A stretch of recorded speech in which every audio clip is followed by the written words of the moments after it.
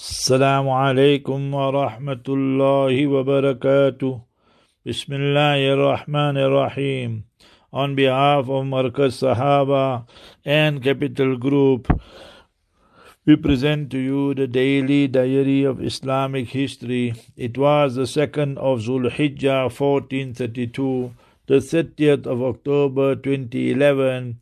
The Muslim resistance group Hamas completed an exchange of prisoners with the Zionist terrorist occupiers of Palestine. 1,027 Palestinians were freed in exchange for the Zionist soldier Khalid Shalit. After 5 years, they kept him in imprisonment, and that is why they gave over more than 1,000 Palestinian prisoners. So may Almighty Allah protect the Haramain Sharifain and Masjidul Aqsa from these enemies of Islam and humanity. Ameen. Ya Rabbal Alameen. Assalamu alaikum wa rahmatullahi.